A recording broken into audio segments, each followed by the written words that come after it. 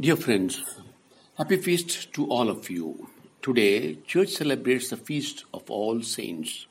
A child was once asked for a definition of a saint. She said, "A stained glass window."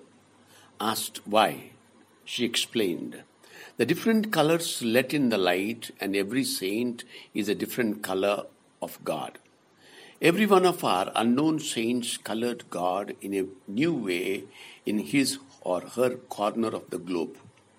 On All Saints' Day, we are grateful for the lives of so many people of every age, church, and century who have lived their lives as best they could within the vision and spirit of the gospel of Jesus Christ.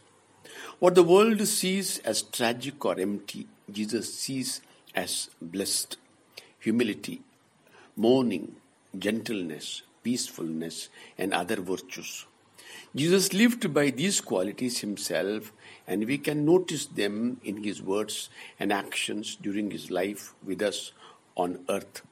He could encourage us to live in the spirit of the Beatitudes because he himself lived them and knew that a life of integrity and honesty is indeed a blessed life.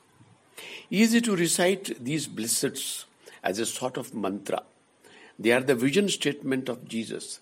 He lived what he said, that all of life is blessed, even the experiences we might never ask for. All who live according to his way of life are and will be richly blessed. I allow these blessings to come home to me. I imagine Jesus carefully speaking them to me, aware of my poverty, sadness, and hunger. As I live with difficulties, I seek to hear Jesus speaking the Beatitudes to me as I encounter them. Jesus offers his Oscars, his commendations. Think of the affirmation that Jesus gives to what is fragile, weak, and overlooked in the eyes of the world. I hear him say, "Well done to me, for I have lived in his spirit." I might choose two of these Beatitudes to be a backdrop to my prayer and reflection today, one that affirms me and one that calls me further. Saint Joseph and Mary, our Mother, help us to imitate Jesus.